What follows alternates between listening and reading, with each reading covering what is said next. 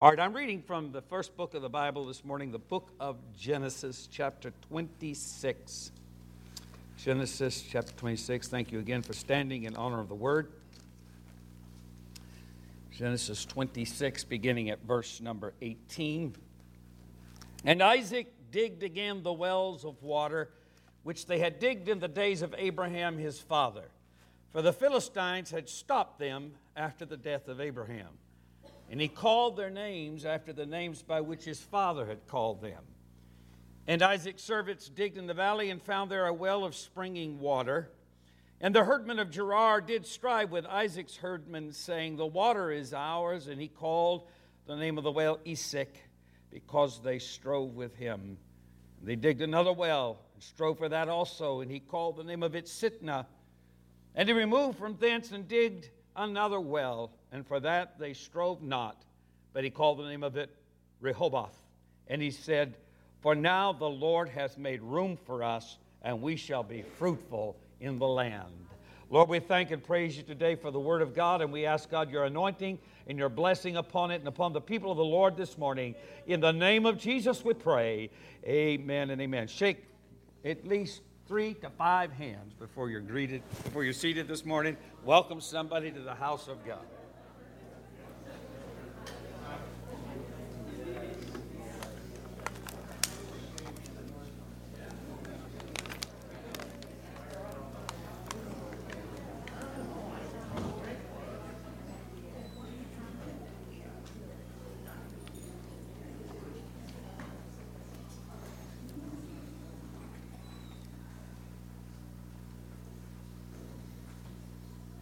So 50 minutes into my prayer time this morning, the Lord dropped this thought into my heart. I feel a fresh word from the Lord, and I believe God wants to speak to somebody today. The title of my message this morning is A Well Called Rehoboth. Rehoboth. Now, occasionally there are droughts in the area, and they will greatly impact living things. Last summer was an unusually dry summer for us, as you will recall. By September of last year, there was only about 8 inches of water in our pond. Can you believe that? That's so full of water right now. But by the end of the season, it had gotten down to about 8 inches of water. And I thought for sure that was the end of our fish. We'd lose all of our fish that were in the pond. I'd resigned myself to that. And that's as low as it's ever been. But that's certainly not the case this year. This year, our wells are overflowing, along with our streams, our rivers, our ponds, our septic systems, and even our mud holes in the backyard. Everything is overflowing. We're doing okay this year. Praise the Lord. And we still have fish in the pond at last count. Quite a number of large smallmouth bass. I'm talking big fish out there. And I noticed some bluegills, and best yet, I noticed hundreds and hundreds of spawn, amen, in the ponds. So I know that life is going on. Things are going on. Things are good. They're good. Now, one thing I want to say this morning is that we cannot live on past experiences, past victories, past accomplishments. Quote, let the record show will not help us now. You're either doing something or you're not. You're either moving forward or you're standing still. You're either growing or you're not. You're either living or you're dying. Life goes on. Things go on. You see, it was Isaac's turn now. His father had done many things. But everything that Abraham accomplished was past history. It was done. It was over. It was behind them. They were victories. They were stories to talk about and to tell. But they were not present living realities. You cannot live in someone else's history. You cannot live in someone else's story. You can't even live in your own past history or story. You can only live in the now, in the moment, in the reality that is this day and this hour. Genesis 26, verses 15 through 18 tells us, "For the wells which his father's servants had digged in the days of Abraham his father, the Philistines had stopped them and had filled them with earth. And Abimelech said unto Isaac, Go from us, for thou art much mightier than we. And Isaac departed thence and pitched his tent in the valley of Gerar and dwelt there. And Isaac digged again the wells of water, which they digged in the days of Abraham his father, for the Philistines had stopped them after the death of Abraham. And he called them by their names after the names which his father had called them." You see, Abraham had had his battles. He had had his victories. He had something to talk about. The Battle of the Four Kings was one of his great battles and one of his great victories. You see, Abraham had walked the land. He had expressed faith in the promiser by walking the promised land, the length and the breadth of it. He had put down his claim. He had planted his stakes, so to speak. He had made his covenants and he had made his treaties.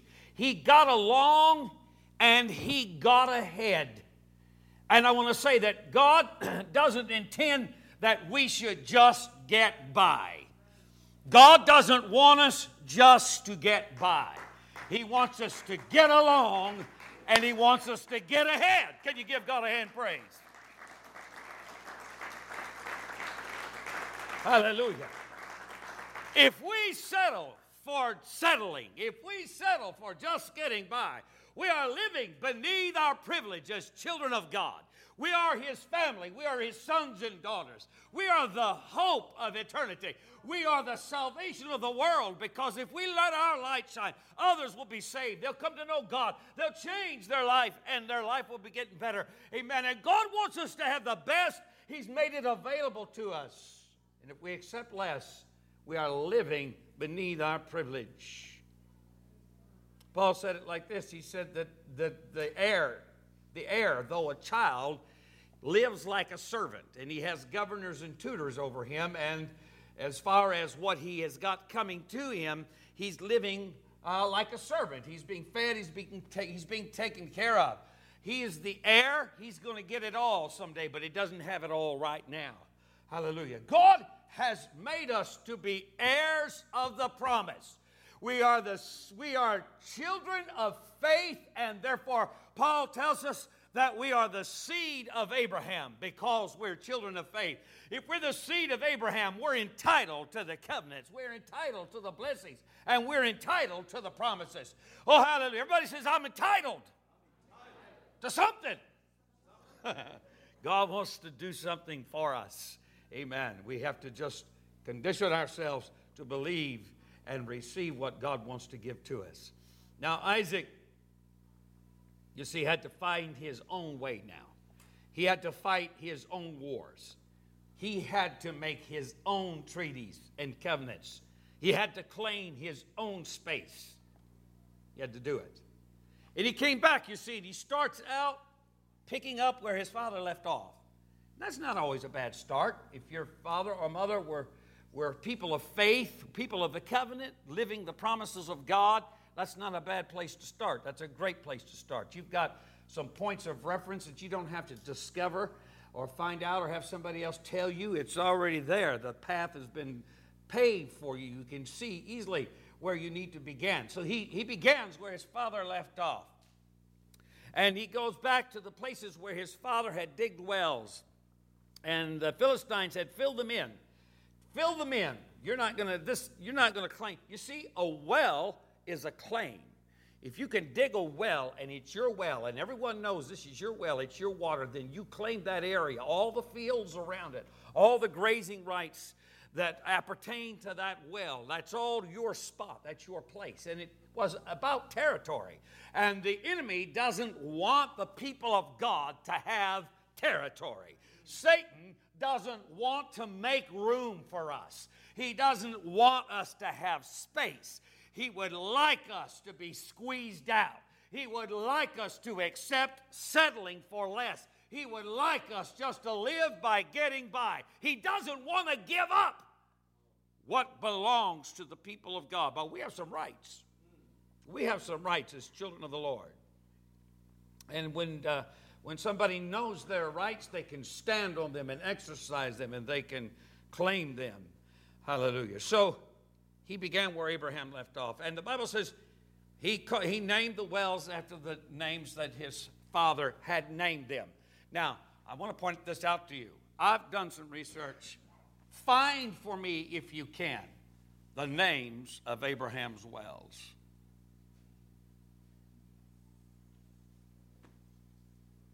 He named them something, and Isaac named them something. Isaac called them the names that his father had called them. But the Bible doesn't tell us what Abraham called them. We don't know the name of the wells that Abraham did. Why is that important? Well, it's important to the point that whatever victories were in the past, whatever the previous generation did before you, is past, it's done with, and it's not going to do you any good to camp around it.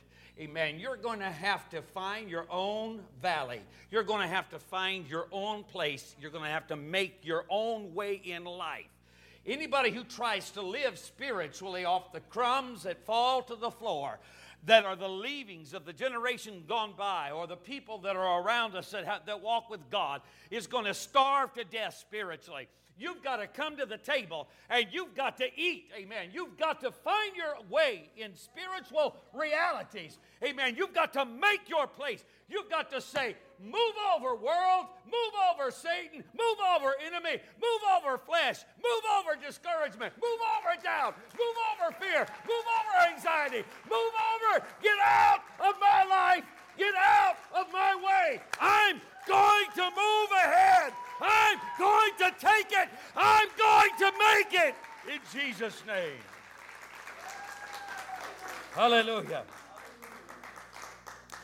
So Isaac went to another place, a valley. Amen. And he put down roots there and he dug a well. The Bible said he dug a well, and the servants of the herdmen of Gerar did come. And the Bible said it was a well of springing water. Everybody say springing water. Springing water, that's the best kind. Amen. That's the best kind. A well, a spring well, a spring water that comes up bubbling out of the ground, clear, tasty, delicious. Amen. Cold, the best kind. It was great water, but there was the enemy there. Amen. That was going to strive for him, strive with him for it. So. So he dug that well, but there was problems. You see, the enemy does not want us to have anything, especially anything from God. And he wants, most of all, to rob us of our joy, our spiritual joy. Hallelujah. The Bible said, the joy of the Lord is my strength. The joy of the Lord is my strength. And when we walk around without the joy of the Lord in our lives, we don't have strength. We're weak. Our faith is weak. Our hopes are weak. Our dreams, our life is weak. We don't have the stuff that we need because we don't have the joy of the Lord. God wants us to be full of something. A well of living water, a springing well, amen, that brings joy to us and to all that are around us. A well springing of water that overflows. It has more than sufficient to take care of one's own needs and can now flow into the lives and bless others. Who wants to hang around a drag? Who wants to be around a moper? A murmurer and a complainer? Who wants to keep company with? Who wants to keep company with somebody where the day's always bad, life's always bad, they always have got aches and pains and troubles, and who wants to hear that? When we say, how you doing, we don't want to hear, I ain't doing good. That's the last thing we want to hear. We want to say, what we say when we say, how are you doing to somebody, we're saying, give me some of your joy. That's really what we're hoping for. Give me some of your joy. Tell me some good news. Tell me something that'll make me feel good. I hope you're doing good because I need to do good. I need to feel good. Hallelujah. And so when somebody is full of life, listen, life happens. Bad things happen to good people. There are moments that we all walk through the valley of the shadow of death. We all have the valleys of fear. We have dark days and anxiety. But God promised to be with us. Jesus said, I will never leave you nor forsake you. I'll be with you always, lo, even to the end of the world. How can you lose with a promise like that? But we walk around, we don't have Jesus anywhere near us on our mind. We just are swimming in problems, swimming in troubles, and murmuring and complaining. And if you got things not going so good for you, then you try to find bad things in other people as well. And then everybody ain't doing good, you see, because misery loves company. So if I ain't doing good, I got to drag everybody else down around me. And nobody's going to have any joy, and nobody's going to have any peace, and nobody's going to have any happiness. But God meant it to be something else. Dig a well. Come on, people. Dig a well. Get down there where there's some joy, amen, that you can give out to other people. Why don't you just have a good day on purpose? Anybody can have a bad day anytime.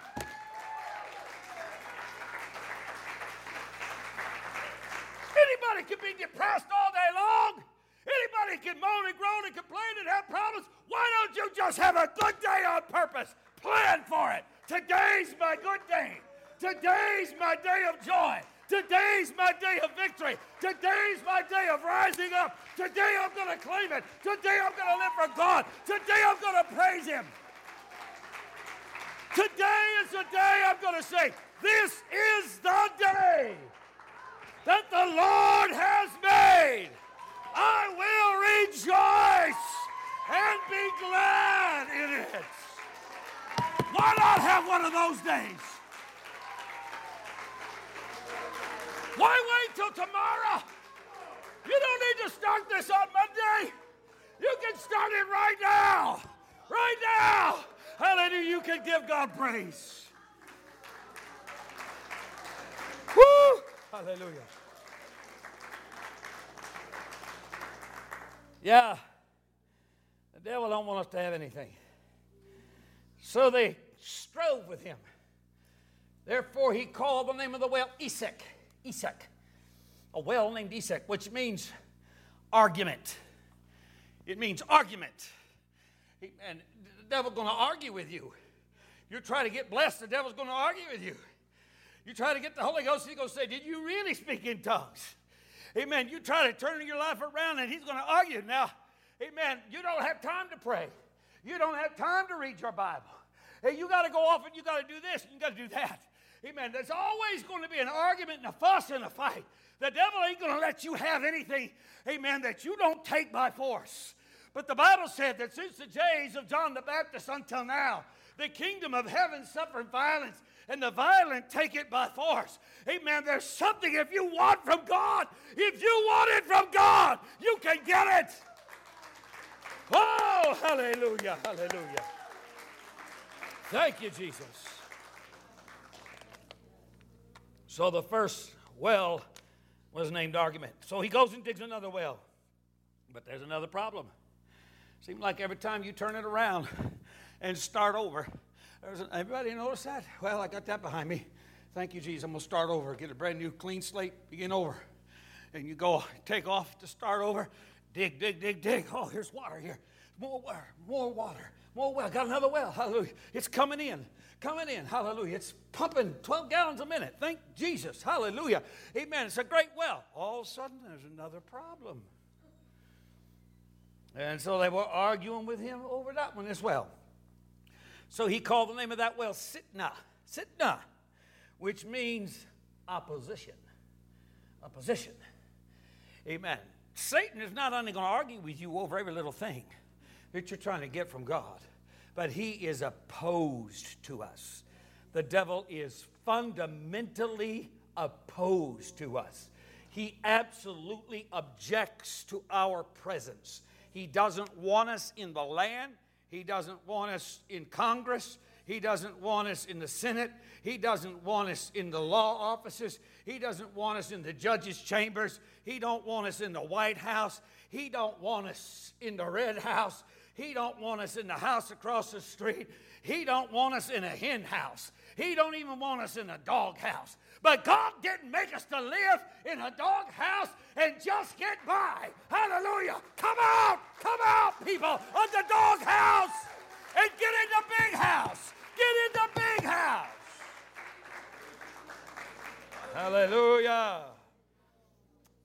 He's opposed to us possessing the promises because why doesn't Satan want us to have these things from God? Why is he so opposed? It is because he wants to make God out a cheat and a liar. Hath God said? Did he really say, thou shalt not eat of every tree of the fruit of the garden? Did God really say that? God's trying to cheat you out of something. And the next thing, he makes God a liar and says, God said that because he doesn't want you to know what he knows. Because if you eat that, you'll know what God knows. And he don't want that to happen. And he told a lie on God. Hallelujah.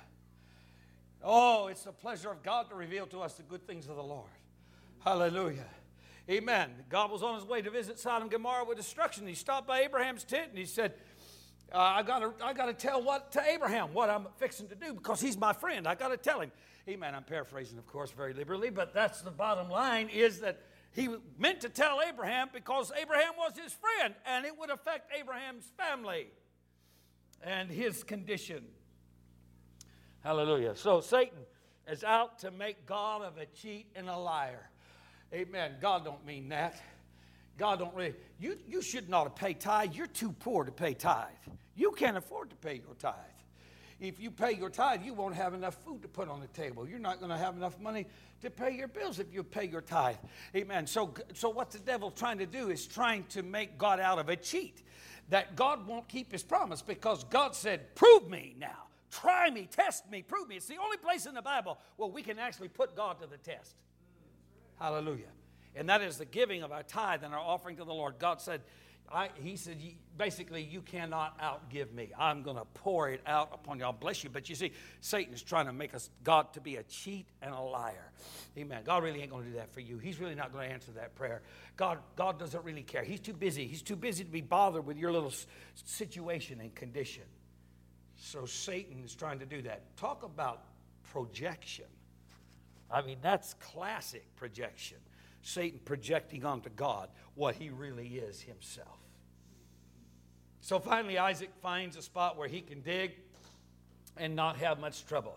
Rehoboth, which means room enough. Or if we want to just make it good English, we'll say enough room. Amen. There's a place where there's enough room for me to live, for me to grow, and for me to be blessed. So no matter how Satan stands against us and tries to make the claim that he owns the whole world. You see all the world, the kingdoms of the world, all these things, the treasures of the kingdoms, the power. If you bow down to me, he told Jesus, I'll give all this to you. He tries to make the claim that he owns it all.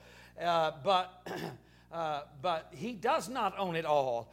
And with God, we're going to squeeze in somewhere. Now, it is true that Satan has much of this under his power because he rules in the lives of people who are not living for God. It's true that he has much of it in his power. But God is able to get us, to make us a place. We won't get the whole world, but we'll have our own place where there'll be enough room for us and ours, and there won't be any more problems or trouble.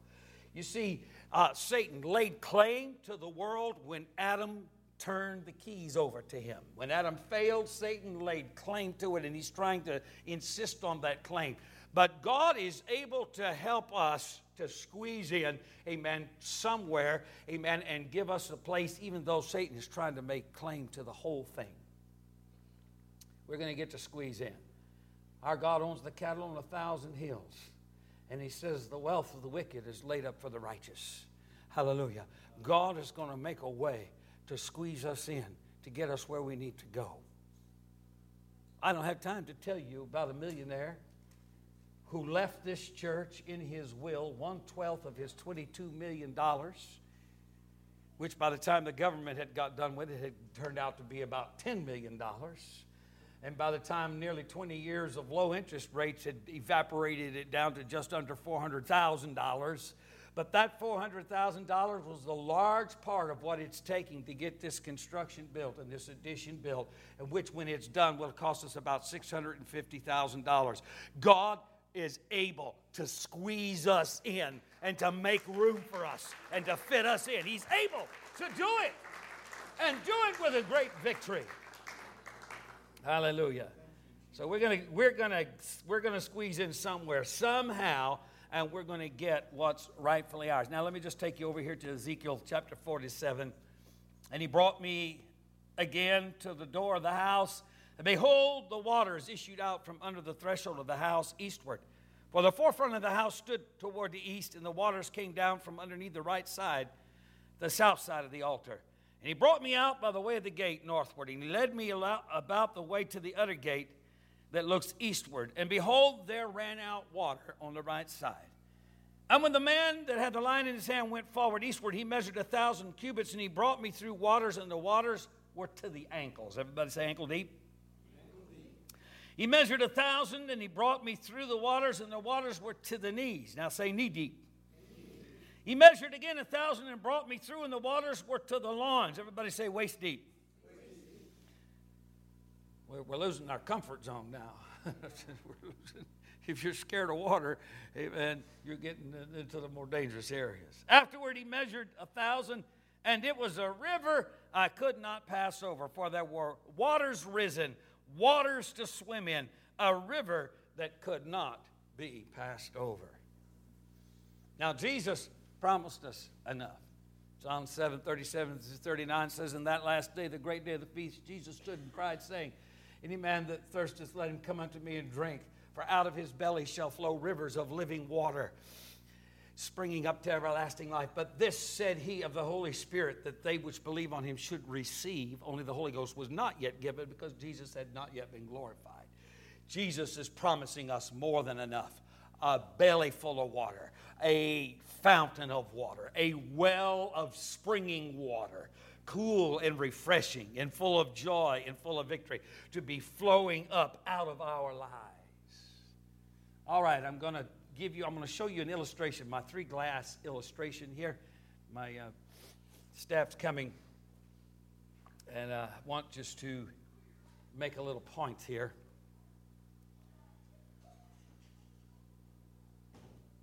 Hallelujah. Well, let's give God a hand praise.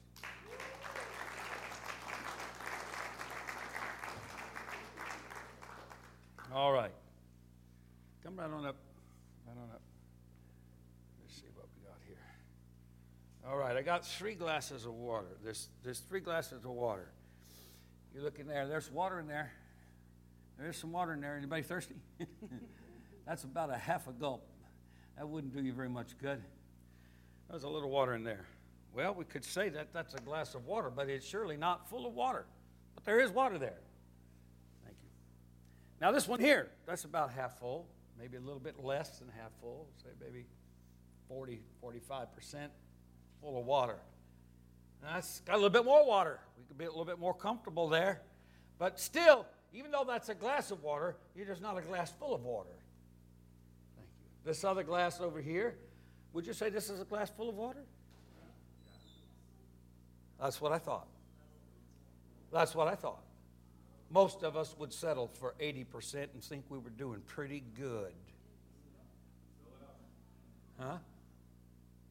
If we had that much, we'd think I'm full. I got it. I don't need to go to the altar. Woo, look how much water I got in me. I'm just full. I'm full. No, you're not full. The sad reality is that most of us are living somewhere between here and here. That's the sad reality. Some of us, maybe a few, maybe a handful, maybe 1 or 2 are here. But I doubt anybody is overflowing. I know I'm not overflowing. I'm constantly after more. I'm always self-examining. I'm always praying. I'm always repenting. I'm always hungry for God. I'm always saying, God, I don't have enough of this. I want more in my life. Thank you. Let's give him a hand, guys. Hallelujah. Most of us, most of the time, do not keep much spiritual water in our well. And I think that a lot of us are living for God just enough to get by. Just enough to feel like I got a chance to be saved. Just enough that the pastor ain't going to kick me out of the church. Just enough that people ain't going to talk too bad about me. Just enough water to get by. Some of us might get up to around 40%, and occasionally pump it up to 50%, but back down to 35 or 40%, and we feel a third full, and we still feel pretty full. I can slosh it around a little bit, hallelujah. Amen. When I come to church, amen, every once in a while I get blessed, hallelujah. When I come to church, every once in a while when I lay hands on somebody and pray, I'll feel the Holy Ghost and I'll feel the anointing. I'll slosh it around a little bit. I got water in there. I got enough. Hallelujah. But what would it be if you got up to 80%? If you worked at it, living for God, trying your best to be what God wants you to be, and got up to 80%. If you got that high, you would realize you still weren't full. You would realize that with more clarity, because the less we have, the dimmer our view is about everything. The less light shines on it, and the less we're aware of it, and the less we know of it. Hallelujah. But the more of God you get, the more you realize you need. And the more you don't have, amen, and that's the more you want. Somebody needs to pray today. Hallelujah. Hallelujah. We have an awesome reservoir of power available to us. A virtual Niagara Falls of spiritual energy. But how often do we dip into the water? A lot of us are content to splish splash around. Hallelujah. Like a kid in a puddle or a splish splash fountain, running around, amen, and the water springing up, and we're splashing in the water, and we're getting dribbly wet, but we're not in the water. We're not in danger of swimming. We're not in danger of drowning. We're not immersed in it. We're just dripping wet. We got a lot of drips in the church, amen, and only got a little water, just enough to be wet, enough to splish splash in. And you come in, you splish splash a little bit in the Holy Ghost, and you go out and you live in sin. See, that's the trouble. A lot of people want the Holy Ghost because they want another feeling. They want another emotion. It feels good. I want to feel it. And they come and they speak in tongues a little bit, little splish splash. And then they just go right back out in the world because all they did was dip their ankle in and get it wet. Hallelujah. But what if you ventured out to the knee level? Hallelujah. What if you walked out a little further and got a little deeper in the water to my knee? Hallelujah. Woo, starting to feel good. Amen. There's water. Hallelujah. What if you went a little further and got waist level? Hallelujah. I'm coming in. What if you walked out, amen, and it was over your head and you could swim because you couldn't pass over. You could swim in it. Hallelujah. Now, if the well of living water is the Holy Ghost, if the living water is the Holy Ghost, then what is the baptism of the Holy Ghost? What does it mean to be baptized? Immersed. The literal meaning of baptismo, the Greek word from which we get baptism, is immersed. Hallelujah. We speak of the baptism of the Holy Ghost. And what is it? It is an immersion of the Holy Spirit. Think about it if you got the Holy Ghost, if you did get it. Amen. What happened when you did get it and you spoke with other tongues and it swept over you and it totally took you over and it captivated you and it filled you and your body was tingling with energy and it felt like warm oil dripping down off of you. Amen. And you felt so much love and so much peace and power. Hallelujah. Think of what it felt like when you first got it. Amen. I'm talking about an immersion, water to swim in. You were completely under it. Amen. And you've got to go completely under to get it. You've got to go completely under. You cannot splish splash your way into the Holy Ghost. You either got to jump in or you got to sit by the pool and watch everybody else jump in. Can you give God a hand praise right now?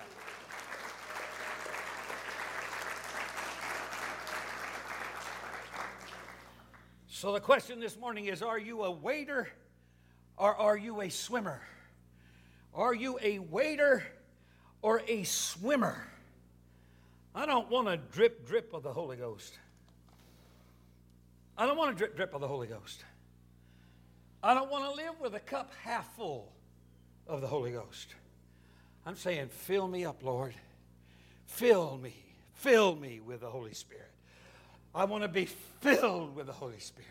The Bible says they were all filled with the Holy Spirit. Amen. It came into the room where they were sitting, and they were all filled with the Holy Spirit and spoke with other tongues as the Spirit gave them utterance. That's only going to happen when you get filled with it, my friend. You've got to be immersed. You've got to completely go under the power of God. Now, I got to close very quickly, but let me close with this illustration. I'm going to talk about the power of a vacuum. But he says, well, you know, a vacuum ain't nothing, right? A vacuum ain't nothing. So they said nothing lives in a vacuum.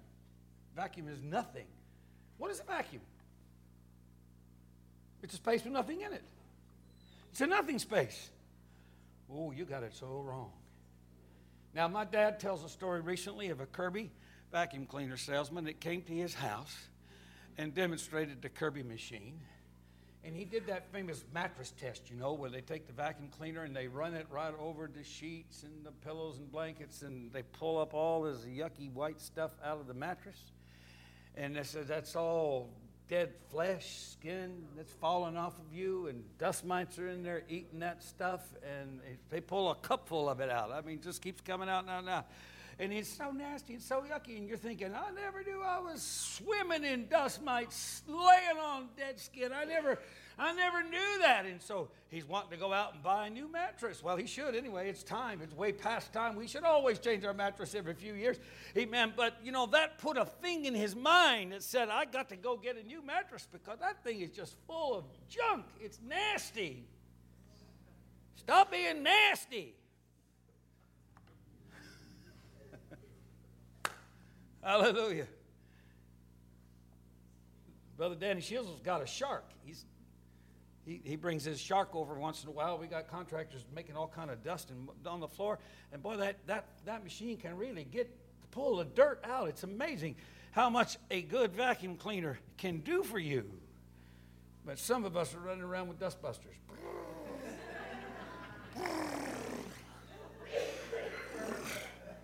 Hallelujah. Put your dust buster down. God wants you to be a ghost buster. Hallelujah. He wants you to have power over the power of the enemy.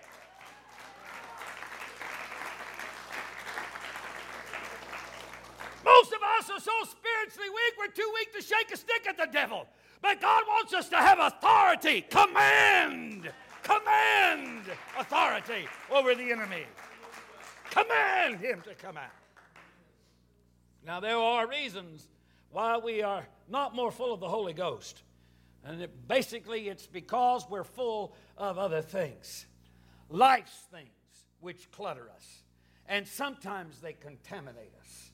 We can speak of many things that would be innocent enough by themselves, but they are spiritually in the way. They are cluttering us up. They might not send you to hell by themselves, but it's bad enough if they stop us from going to heaven because they filled our well with junk. But then there's some real problems, amen, that we can put in our well. Sins of the flesh. And of those sins of the flesh, the worst are the sexual sins of the flesh: fornication, adultery, homosexuality, uncleanness, impurity. The sexual sins of the flesh are the worst that can happen to us because we sin against our own body, which is the temple of the Holy Ghost. When we commit these sins, we are hurting ourselves both spiritually and physically when we commit these sins. But not only that, we are also hurting the fellowship that we're a part of. We're contaminating the area and the people of God and the church of God by those actions. We are the Achan, hiding forbidden things under the carpet, under the floor of our tents, and bringing disaster upon the people of God. We are those spots in feast of charity which cause sickness and death to come into the spiritual communion of the body of believers when they take communion. We're the people that's keeping this church sick and causing people to die because this kind of clutter is seriously contaminating our well. But of the other things, I might say this, that if you'd rather watch TV than pray, then your well is cluttered. If you'd rather go to a ball game than go to church, your well is cluttered. If you're too busy with your own work to do some from God, your well is cluttered. Your well is cluttered. And there's any other kind of thing that you put ahead between service to God and your own life. Are you going to build your own house first and let God stand empty? That is not the will of God, and it isn't the plan of God. Hallelujah. David realized it after he got his own house built. He said, I need to build a house for God. That realization came late to him, but it didn't to his son Solomon. Solomon had everything ready to go. David had bought and paid for and laid up store, and everything was ready to go to build the tabernacle. But Solomon didn't build the great temple of God that he built until he first built his own palace. And it was a sign of a weakness in Solomon. Amen. The same sign of multiple wives and multiple wealth and all the other things that cluttered Solomon's life, that he put the house of God last. He got around to it, and it was beautiful, and it was great. Amen. And prayer meetings were held there, and the power of God fell there. But it could have been so different for Solomon if he'd had the heart of his father David and said, I need to have a house for God. That's the most important thing. Oh, let's give God a hand praise right now. Hallelujah. Stand together. I'm calling the musicians. We're going to get ready for an altar call. Hallelujah. Now, they say that nothing happens in a vacuum, but don't let that fool you. Because a vacuum has the most tremendous energy potential that you can ever realize. There is a power in a vacuum. Don't let it fool you to think that there is nothing there and that's why it's a vacuum. The vacuum is the absence of all things present. But no vacuum wants to remain that way. No vacuum wants to stay in that condition. A vacuum wants to be filled. It wants to go somewhere. And God is the source of everything around us. All of creation, all the power and energy of the Holy Spirit that surrounds us. God is the source of it all. Amen. And God wants to fill everything. He wants to fill us. He wants to fill all of space. He does fill all of space and all the universe. But He wants to fill us. He will not invade us without our permission. He won't come in if we don't want Him to come in. He's given us free will. You are your own entity. You are your own spiritual force and decision-making power. You are the own king of your own throne and kingdom. You have the power to keep me out if you don't want me in. And that's what most of the world does, is keep God out and live in a spiritual vacuum. But I can tell you for sure, amen, that if we hunger and thirst after God, that vacuum shall be filled. If we're hungering and thirsting after righteousness, amen, we shall be filled. Hallelujah. Amen. If you really, I have never seen it to fail. Anybody who ever really wanted the Holy Ghost got it very quickly. When you really want it, amen, you're going to get it. Amen. Because there's a hunger in you and a thirst in you. Give me some of that water. God, I don't want to just drip, drip of the Holy Ghost. Don't just drip, drip on me, God. Don't give me just a taste of the Holy Ghost. But fill me. I want to be full of the Holy Ghost. I want to be full of the Holy Spirit. Hallelujah. This altar is now open. Praise God. We're going to have some music. We're going to pray. If you are needing to be filled with God, this is a place to get it. It's a place to come and pray. God, fill me, fill me. I realize I'm not full. And 80% isn't good enough. Lord, I want to be full. Fill me with your spiritual energy. You got a song? Let's do this second. Pray to me a clean heart first. Okay. Come on, church. Let's gather around together and let's just pray together as a church body tonight. Hallelujah. Hallelujah. Oh Lord, we give you the glory and the honor today by the power and the blood of Jesus Christ. Lord, we come today before your presence Reach to out worship right your now. name.